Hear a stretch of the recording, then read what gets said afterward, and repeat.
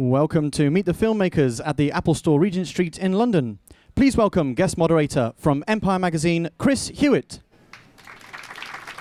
Hello. Thank you all for coming. Good to see so many of you on a Friday afternoon. Clearly you're bunking off work like me. Alfonso Cuarón's Gravity is one of the lead films of the last year, and at its core, of course, is a bewildering, astonishing array of special effects. Before we meet two of the people responsible for those effects, let's remind ourselves of what a triumph the film is by taking a look at the trailer. Explorer, this is Houston. Go ahead, Houston. Mission abort. Repeat. Mission abort. Explorer, this is Kowalski confirming visual contact with debris. Debris is from a BSE sat. Repeat. I have it. Dr. Stone requesting faster transport. We have to go. We have to go. Kennedy reports meteorological conditions. No go. Houston, Explorer, copy. Explorer, Dr. Stone requesting faster transport to Bay Area. Explorer, do you copy? Explorer, permission to retrieve Dr. Stone. Your go, Kowalski. Houston, this is Explorer, copy. All right. We've lost Houston. We've lost Houston. Look, we need to get the hell out of here. Right. Some help there, man? No, don't wait for us. We're stuck. Man down. Houston, this Man is down. Copy. Houston, this is Explorer, copy. Kowalski, Explorer's been hit. Explorer, Explorer. Astronaut is off structure. Dr. Stone is off structure. Dr. Stone, detach. You must detach. If you don't detach, that arm's going to carry you too far. Listen to my voice. You need to focus. I'm losing visual of you. In 2 seconds, I won't be able to track you. You need to detach. I can't see you anymore. Do it now. That's fine. Houston, I've lost visual, Dr. Stone.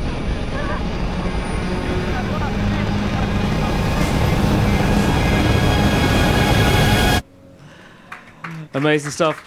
Please welcome the visual effects producer Richard Graham and the special effects supervisor on the movie, Neil Corbould.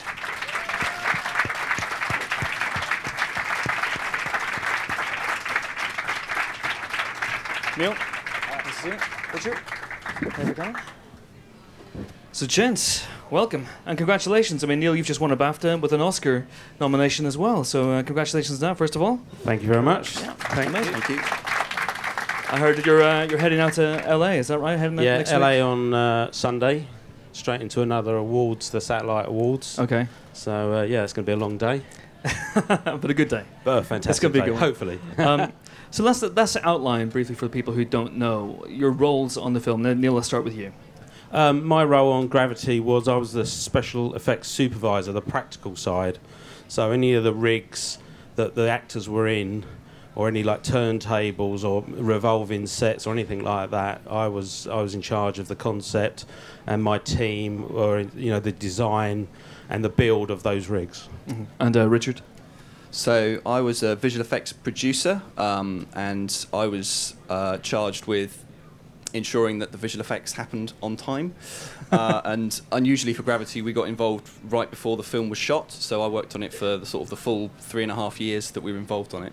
Yes. And the job is basically managing the 400 people that contributed to the visual effects. Alfonso Cuarón has said that effectively the post-production on this movie had to happen before the production could begin, which is obviously very unusual. Can you talk us through that process, exactly what that entailed and what the visual effects in this movie entailed? So what we did was we prevised the whole film, which is quite common on big visual effects films now, but we prevised it to a much higher level of detail than most previs is done, because the shots were so long, and we had to work out each section of photography that we could shoot, because obviously we didn't shoot 12-minute shots. So that process had to be done in a great deal of detail. We then also had to work out all of the lighting, so we animated the whole film, and then we rendered an animation version of the film. And I think when the Blu-ray comes out, some of that behind-the-scenes material will be shown. Once the lighting was done, we worked out what the robot camera would have to do. So we then kind of animated the robot camera to do the right camera move for the photography, and then we went to shoot it. So that was the process before we started shooting. So make the film once in animation, make it again in lighting, and then finally make another version that is all the robot moves.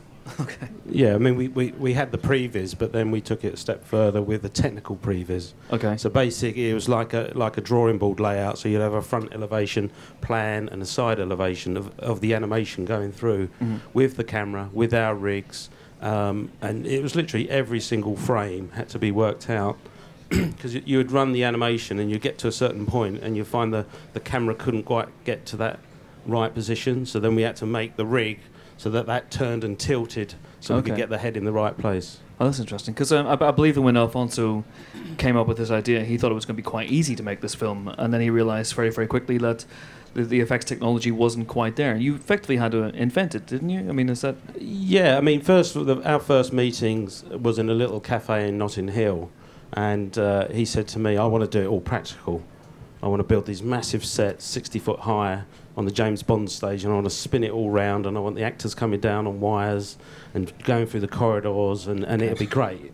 And you thought? And I said, great, fine, no problem at all. Went away, scratching my head, phoned up Tim and said, what the hell are we getting ourselves in for? This is Tim Webber. Tim Webber, yeah. And then the second meeting, Tim was there and we was all there, and it became very apparent very soon that we couldn't do it all practically. CG was the way to go, but with a big practical element in there to help it along. And that big practical element not only is the rigs you're talking about, but this light box as well. I don't know, Richard, if you can explain what the light box is that was created for this movie. So we tried out some kind of standard wire rigs to begin with, but the trouble with those is people can only really kind of rotate in one or maybe two axes, and a lot of the animation we'd done had the characters tumbling in all three axes. So Tim Webber's solution to that was, okay, what if we don't move the actor, but move the light around them to simulate them tumbling in three axes? So we then looked at ways of very quickly moving lights, like putting them on the end of robots and spinning them around the actors. Got to the point where we thought, maybe that'll work for some shots, but then on others, you'd have to have two robots, one for the Earth and one for the sunlight. Okay. And those robots would crash into each other. So then I think it was Chivo, the cinematographer, was at a concert and he saw this light moving across the crowd and had the idea to try LED panels. And so he sort of proposed the idea of using LEDs, and Tim and Neil worked out how best to put them around the actor and have a rig in the center that could rotate the actor within that sphere of light around them. Because one previous way to I guess, achieve the effect of space or zero gravity in previous years has been to take the Fomet Comet, which is where I believe you fly up in space and then you can shoot zero grav for a few minutes. That wasn't possible in this movie because of the takes. They went out there and did the tests. I think they did like 50 parabolic curve drops, and I think it made them feel very sick and decided that it probably wasn't the best idea. The other thing as well is that they couldn't get the length of shot either. It's such a short period. By the time you get everything ready, the shot's over, especially with Alfonso and his very long takes. So again, that was crossed off the list quite early on. Okay, so we actually have a clip now from the film which I think illustrates the light box, which was known as Sandy's Cube, ultimately, I believe. Is this true? Sandy's Cage, I think. Sandy's Cage, yes. In action, this is a scene of Dr. Rhinestone just after things go horribly wrong. Let's take a look at the clip.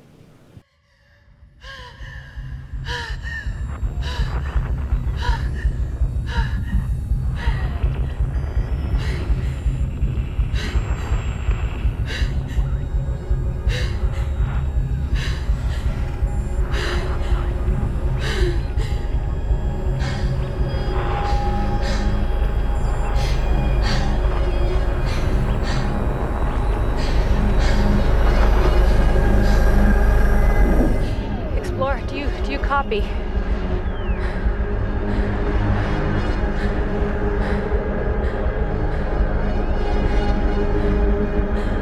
Houston, do you copy?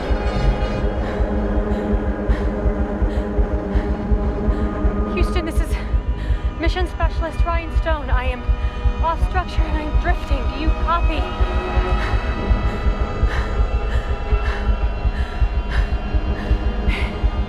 Anyone?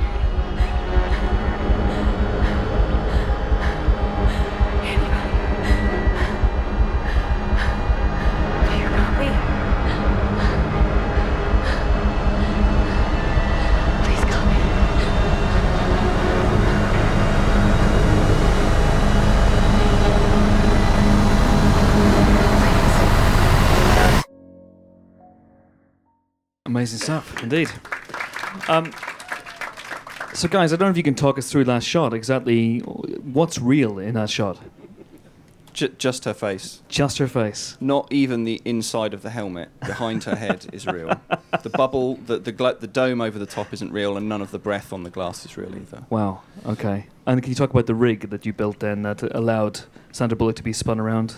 Well, there was a mixture of our rig and the camera moving. The robot camera. Yeah. So we had like a Tilt Plus, which was basically this like cone-shaped metalwork which could spin her and tilt her on many axes, on three axes. And the robot camera was called, I believe? Well, it was the KUKA. Okay. The KUKA. It's the robots they use for car manufacturing, which was adapted and an interface designed and built to basically so the camera could talk. The robot could talk to our rig, and they all run together in sync. I also think I read somewhere that the camera could go up to 20 miles an hour. Yes, it's quite frightening actually. Yeah, yeah. We didn't really try and do that too many times. Cause it did what it said on the tin, but it's just quite scary when that comes flying at you and stops an inch from your eyeball. An inch. Okay, and that's yes, it could. Yeah. That's real. That's real Sandra Bullock. It's flying towards 20 miles an hour. Yes. And what would have happened had it not stopped? I would rather not go into that. Really. It doesn't bear thinking about. We need another Sandra Bullock quickly. And Richard, can you talk about, I guess, the challenges of this? At what point did you realise, and Alfonso realised, that this was going to have to be done this way? That you could only really use Sandra's face?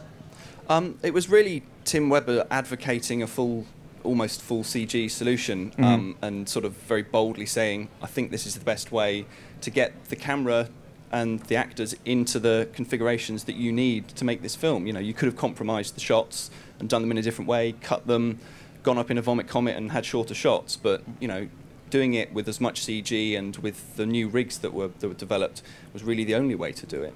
And how did the actors take to that? Because I imagine that was quite stringent for them, that he had to basically maintain the same movements again and again, take after take. Is that true? That is true, yeah. And they were both incredibly good at it. Sandra has a dancing background, so she was very good at hitting specific marks. Like in that clip that you saw there's actually 3 separate pieces of photography all blended together, and we just blend the face seamlessly. We're hiding the shadows a little bit, but she was very, very good at getting into a pose on one day, cut the camera, come back maybe a couple of days later, get back into that same pose again, and start the move again.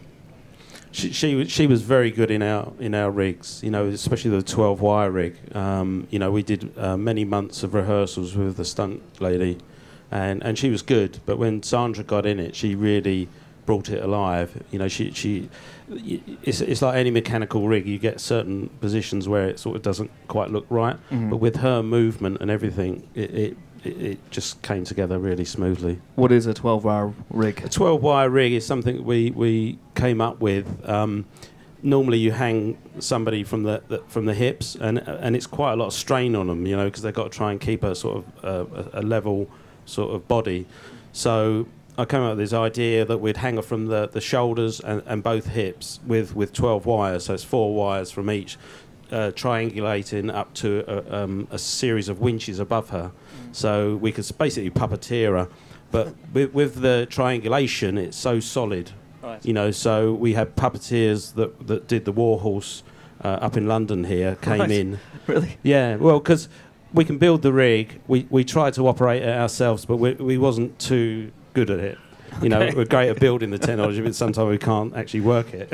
Do you ever get in the rigs you build for actors? Have you ever tried the harnesses and the 12 wires yourself? Oh, yeah. No, that's the early stages. We test it all ourselves to make sure that it's sort of safe and that it does what it's supposed to do. Okay, because a lot of actors, not so much recently, but a lot of actors complain of pain in the harness area. Perhaps is that? Yeah, and you know we take that into account. You know, we get them in it as soon as possible. You know, and we sort those problems out, and that's where with Sandra, you know, we had a good 6 weeks before we started filming, so we could iron out all those little wrinkles. You tend to get that when the actor comes in and says, "Oh, I don't need that. Just it'll be fine." And then as soon as they get in the rig, they complain a bit. Okay, well, we actually have, I think, a glimpse at the 12-hour rig in action now, because there's another little brief clip. This is a behind-the-scenes clip that might open some eyes.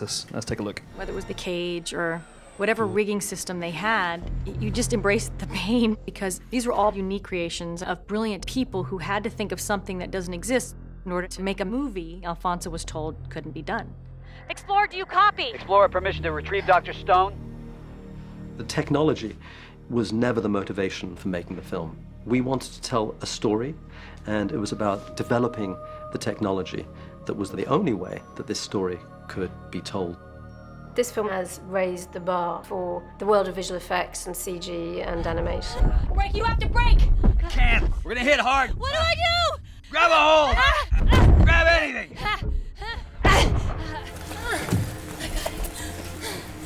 Cut. We need another. We need another. Can you do another one? Let's do that. This production was very physically demanding. The challenge was how to make that seem free and spontaneous. And that's a testament of the amazing actors that Sandra and George are. This, you just lay yourself in the hands of the smartest guys in the room. Alfonso has given us beautiful, elegant filmmaking. Simple on the surface. The complexity challenged everybody, but none of that is visible. It's great.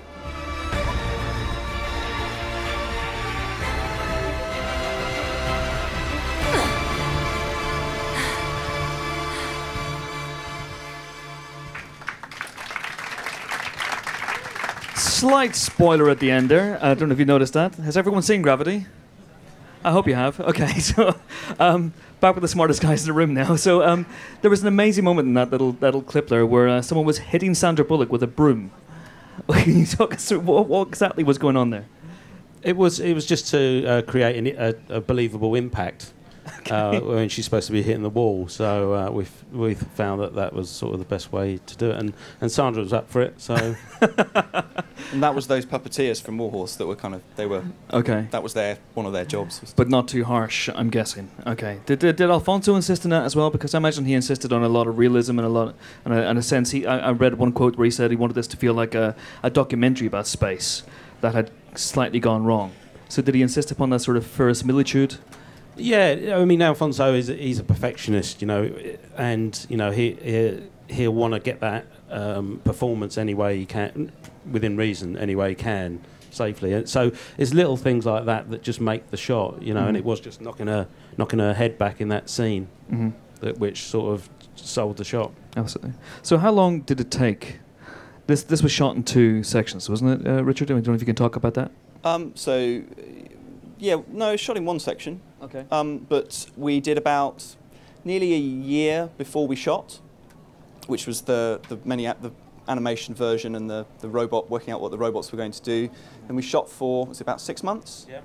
And then post-production was 18 or 20 months for us. So Okay. all in all, I think getting on for 3 years. We and for Alfonso, longer than that. Yeah, we did have some additional photography, probably about 8 months after. Okay. But that was more of a dialogue change, and it was just like a week of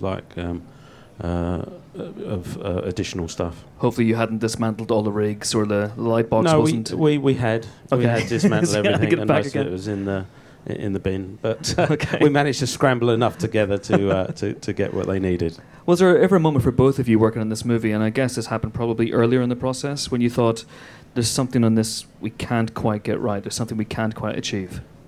Basically every day, really.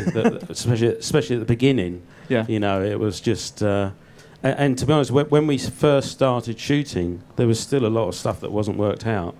That sort of evolved as we went along. Such as? Well, a lot of the stuff in the light box, because originally the light box was just the Tilt Plus rig inside, and then we ended up putting sets in there to get other shots, wire rigs in there. So it just evolved as we went along. And Richard? Sorry, what was the question again? Anything that was difficult, anything you thought was impossible, even deep into production? No, or is nothing impossible for you guys? We always had quiet faith that we'd get through it just by breaking it down into small pieces, solve each problem, and then put them all back together into the whole, really. were you conscious at the time as you came up with those technology, the light box, which Time magazine voted one of the 25 greatest inventions of 2013, by the way, the light box, the rigs, that future filmmakers would be taking this technology and using it for other purposes? Is that something that dawned on you, or you thought of as you were doing it? Not really, because you're sort of in the moment. You know, you're designing and stuff for that movie. Once we sort of finished and we saw the result, then you can see it. I mean, we've had a lot of inquiries about the 12-wire rig. Even recently as this week. Of using it for different applications. So it's good. And what about the light box, Richard? Yes, there were a couple of films have thought about building light boxes, talking about building them even bigger so that you can have several people in them at once and almost have it as a replacement for filming people on a green screen. Okay.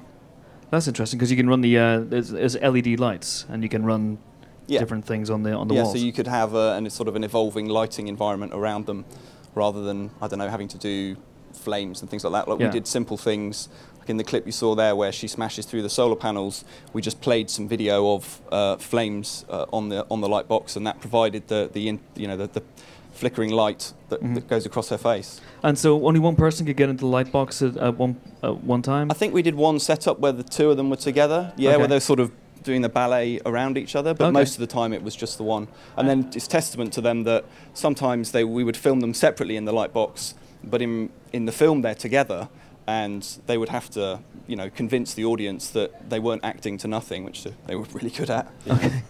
and with the light box as well, we designed it in such a way where you could pull panels out and push panels in. It just take one section out, or take the whole wall out, or the whole side moves in. Chivo wanted as much control as possible over the light. Yeah. So and the maximum amount of light on the artist as well.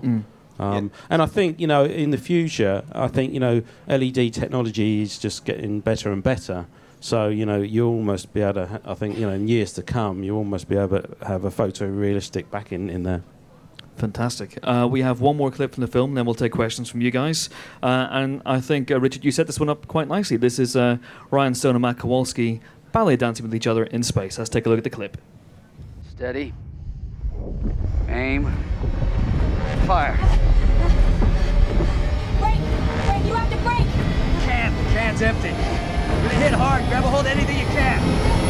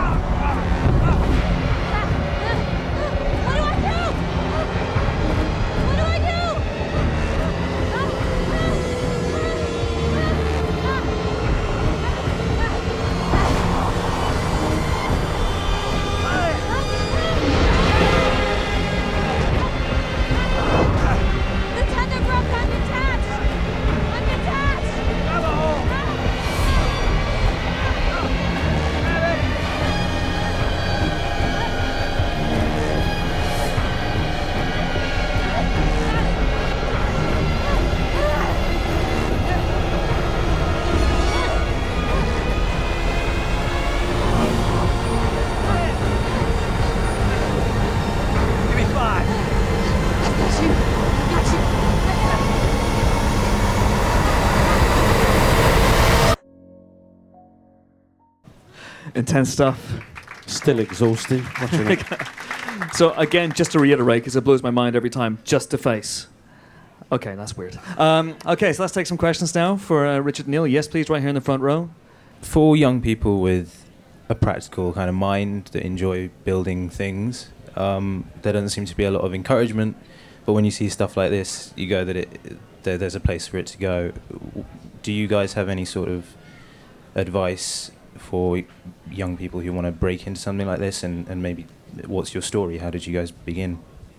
Yeah, I mean, I think there's a big place for practical stuff, practical effects. I mean, I have to say 25 years ago, they told me, there was a visual effects supervisor that told me that within 5 years, practical effects would be non-existent and it wouldn't be a job to get into.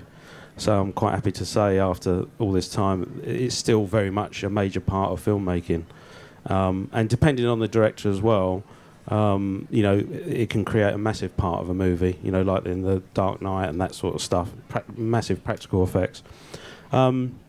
Young people coming through, you know, I would suggest to them is, you know, go to uni, get a degree in engineering or something like that, because we're always looking out for the next talent coming through. You know, we want people that are enthusiastic, that are hardworking, and that are just dedicated to what we do. And there's a big part to play for practical effects. And Richard, how did you get your start? I just reiterate what Neil said. I actually started, I have a degree in engineering, and the basis that gave me in just general problem solving has been invaluable over my career. So I can't recommend that more highly as a good place to start. And Neil, I actually believe you got your start, correct me if I'm wrong, but you were taken on a tour of the set of Superman the movie. Is this true by your uncle? Yeah, my uncle was the special effects supervisor on Superman the movie. And I bugged him for weeks to take me in and let me have a look. And the first set I saw was the Forces of Solitude, which was built in the James Bond stage at Pinewood. And I walked into the stage and it was all mist and ice and everything, and then I saw Christopher Reeves fly down the length of the Bond stage on wires, and from that point on I knew this is what I wanted to do. Oh man, amazing. Yes please sir, thank you. My neurons, those that remain, have gone into overdrive, having learned that you're just working on the face and reconstructing everything else around that. And the question that then pops into my head is, how long before certain scenes we actually dispense with the actor altogether, because we've already taken a 3D representation of their face and various expressions, and we can just completely, or not we, you might be able to completely overlay then that onto a dummy. So, you know, you could have actors doing things that normally you wouldn't want to because they're too dangerous, or, you know, it would just be physically impossible for them, but everything is CGI. So we already did that in the film. There are bits where they're so far away and their heads are sort of a 1/10 of the screen height, where we're comfortable doing a fully CG face. It's still driven by a performance from the actor. We had this system called MOVA, which is an array of 42 black and white cameras and 5 color cameras.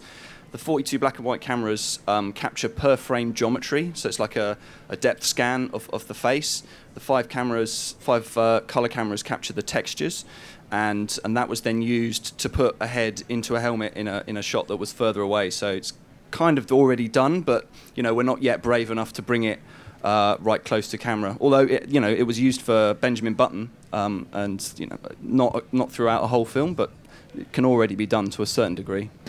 I also think that Gravity works because of that practical element of her face, and that's why I think it looks so good. I really do, and I don't think it will never take over. You know, you can produce CG faces, but I haven't seen one that's that close up, which is that convincing. So I think, you know, and the performance as well. You'd never get a performance out of a CG complete character that you would out of like Sandra and George gave in this. Absolutely. Yes, please. I think there's a gentleman right here at the front. You won an Oscar for Gladiator.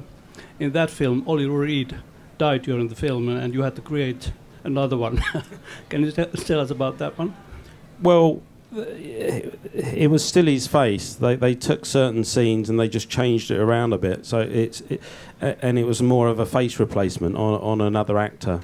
And they were clever with it, because the scenes that he had to shoot remaining were a lot more, and then Ridley basically simplified his part in it, and the story still made sense. So it was his face, and there was a lot of, like, you see the back of his head and him walking away, which was another actor.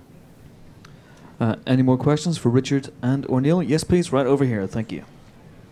Hi, first of all, congratulations on your award wins and nominations. I'm a film student, so this is a kind of a bit of an academic question, but I've been reading a few articles on the interwebs and whatnot that films like Gravity perhaps raise the question of whether we should rethink like terminology and awards categories now? For example, should we have separate cinematography awards for films like Gravity and 35mm films? Should a film like Gravity have separate awards for VFX and cinematography when isn't the cinematography entirely a visual effect? I don't have an opinion either way. I just think, do you think this film raises interesting questions like that about whether we should rethink the way we talk about cinema? Well, we do have a special category for visual effects. Visual Effects Society have their own awards. So and that is sort of broken down into probably 26 different awards for animated, character, virtual cinematography. It goes on and on, doesn't it? The different in a way there are different award categories. I think with the Oscars, or the BAFTAs, if you start breaking it down too much, you'll have a show that would start at sort of 1 o'clock in the afternoon and go on till probably 1 o'clock in the afternoon the next day.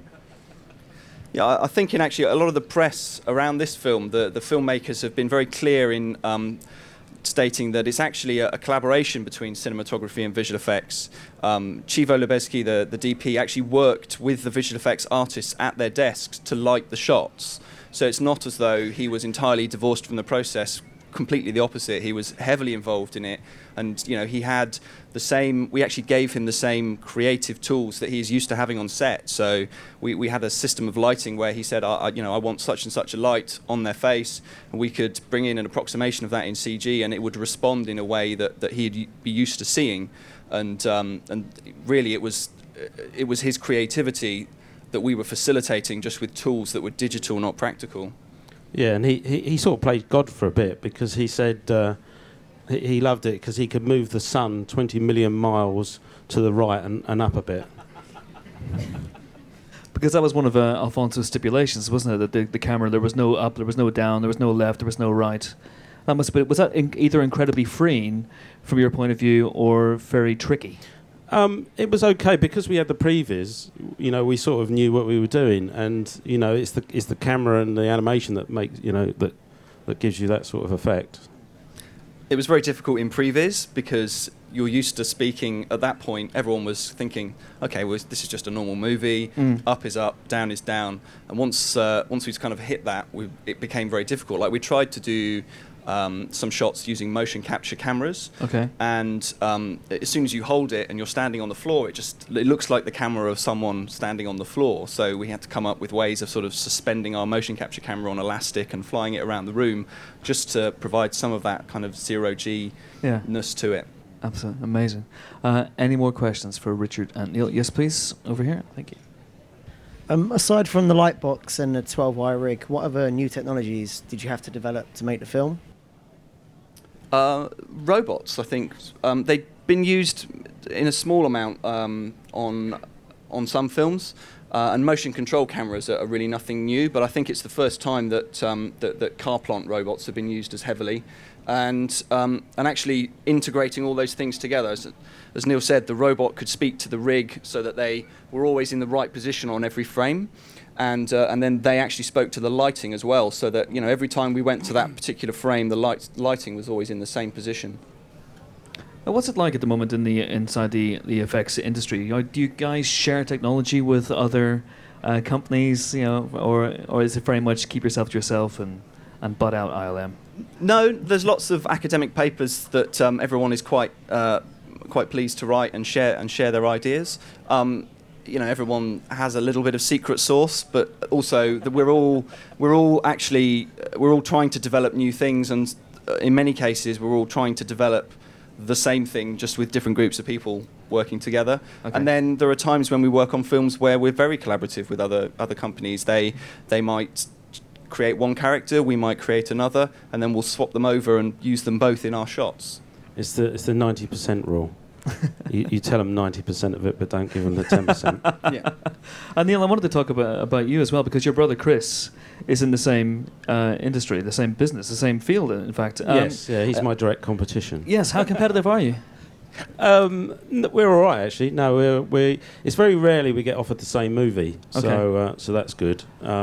But Chris has, he's done a lot of the Bonds and the Batmans over the last few years, and then I get all the good stuff. Have you ever thought about joining forces to make one giant kobold who just dominates the industry? No, I don't. I think our egos are too big. No. We've got our own way of doing things, so it's just good to remain brotherly love. What's Christmas like? Christmas is quite good. Yeah, it's quite entertaining. Do you have massive rigs delivering turkey to the table, or is I it had just this 12-wire rig that brought the turkey to the table and just sort of all in one bite? Any more questions for the guys? I wanted to ask about the movements of the body in space. How realistic are they? I mean, how close to reality? Because I think you have to study, the actual whatever. Yeah, we studied lots and lots of video footage from the space station and stuff like that. And I think if it convinced the audience, then it's good. Obviously it's not 100%, but I think it's close enough where the audience got it. Because again, I guess a feeling of weightlessness was tricky to achieve in terms of the rigs. It was because in Zero G in the past, you can see them straining, and the body, the angle of the body doesn't look quite right. So and that's really why we came up with a 12-wire rig, to give her as much support and flexibility as we can, as we could, and for her to not strain too much. And I think we achieved that. Yes, please. There was a gentleman here. Thank you. When you've got a team of 400 people working on a film like this, and as you said, you're inventing technology as you go along, how do you stick to budget?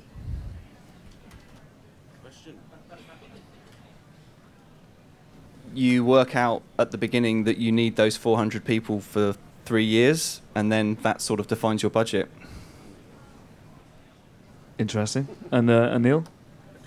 Well, I didn't quite have 400, I have to say. I had more like 16 people in my department for Gravity over that period. So that was a few times we had to go back to the producers and say, can we just have a little bit more money just to finish this rig off? And it worked out.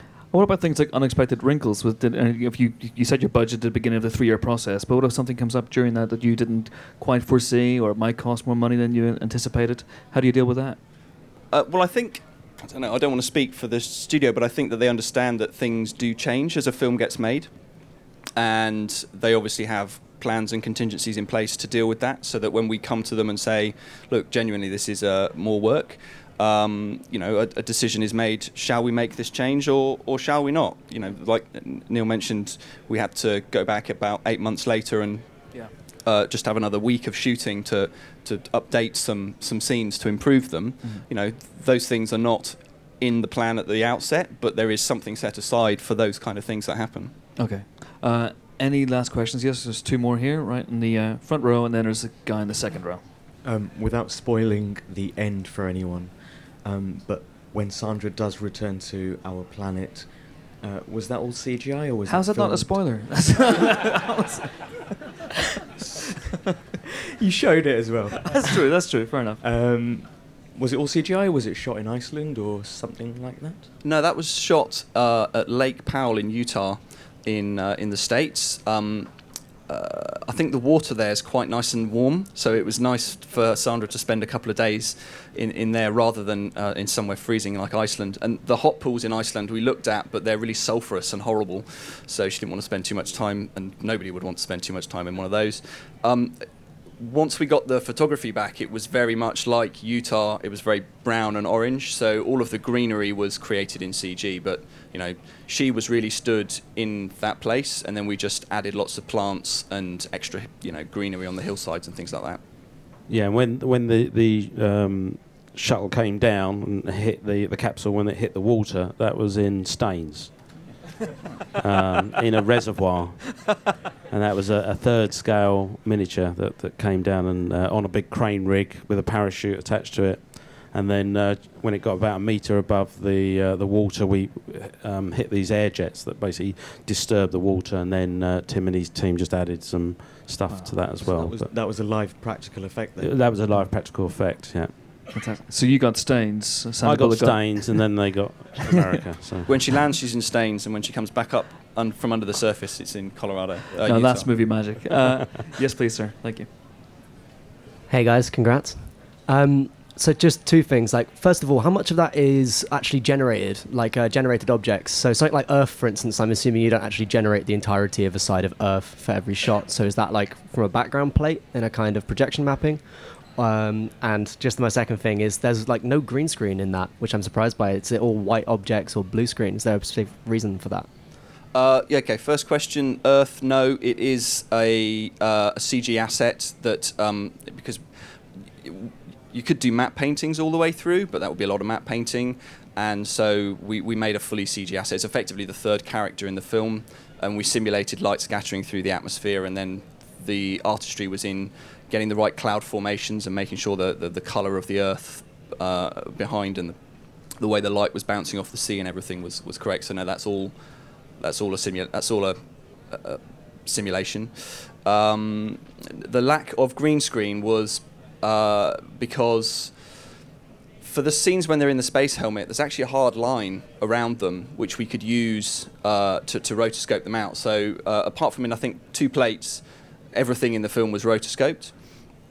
And we couldn't really use green screen for any of the interior shots because when a light bounces off a green screen, it sort of spills a green light onto the performer, and we didn't want that. So we wanted to spill the right colour of light on. So when Neil said we could move the walls of the light box in, we did exactly that. We moved the walls of the light box in, and we played a render of what the interior of the space station would look like projected onto a cube around her, so that as the doors go past her, that's actually a render of the door going past her. And Chivo, the cinematographer, he added filters and stuff to that as well, just to just to get the colour right. Amazing. We got time for 2 last questions. Hi, I was just wondering what was the most extravagant set that you built for the film? Out of all of the rigs, sort of the one that stands out as the most complex? The most extravagant set was probably the capsule she's in, because that's the only one that's photoreal finished.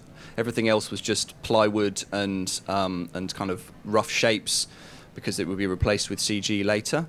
In terms of the most extravagant sets we built in CG, then definitely the interior of the space station. That was definitely the biggest, heaviest CG asset in the movie. And Neil, what's the thing that makes you proudest about this film? From our side, I think it was the 12-wire rig, because that had never been done on a human before. Yeah, we've done it with models, like a model movers with 9 wires, but to put a human in one of those rigs, that was sort of a first.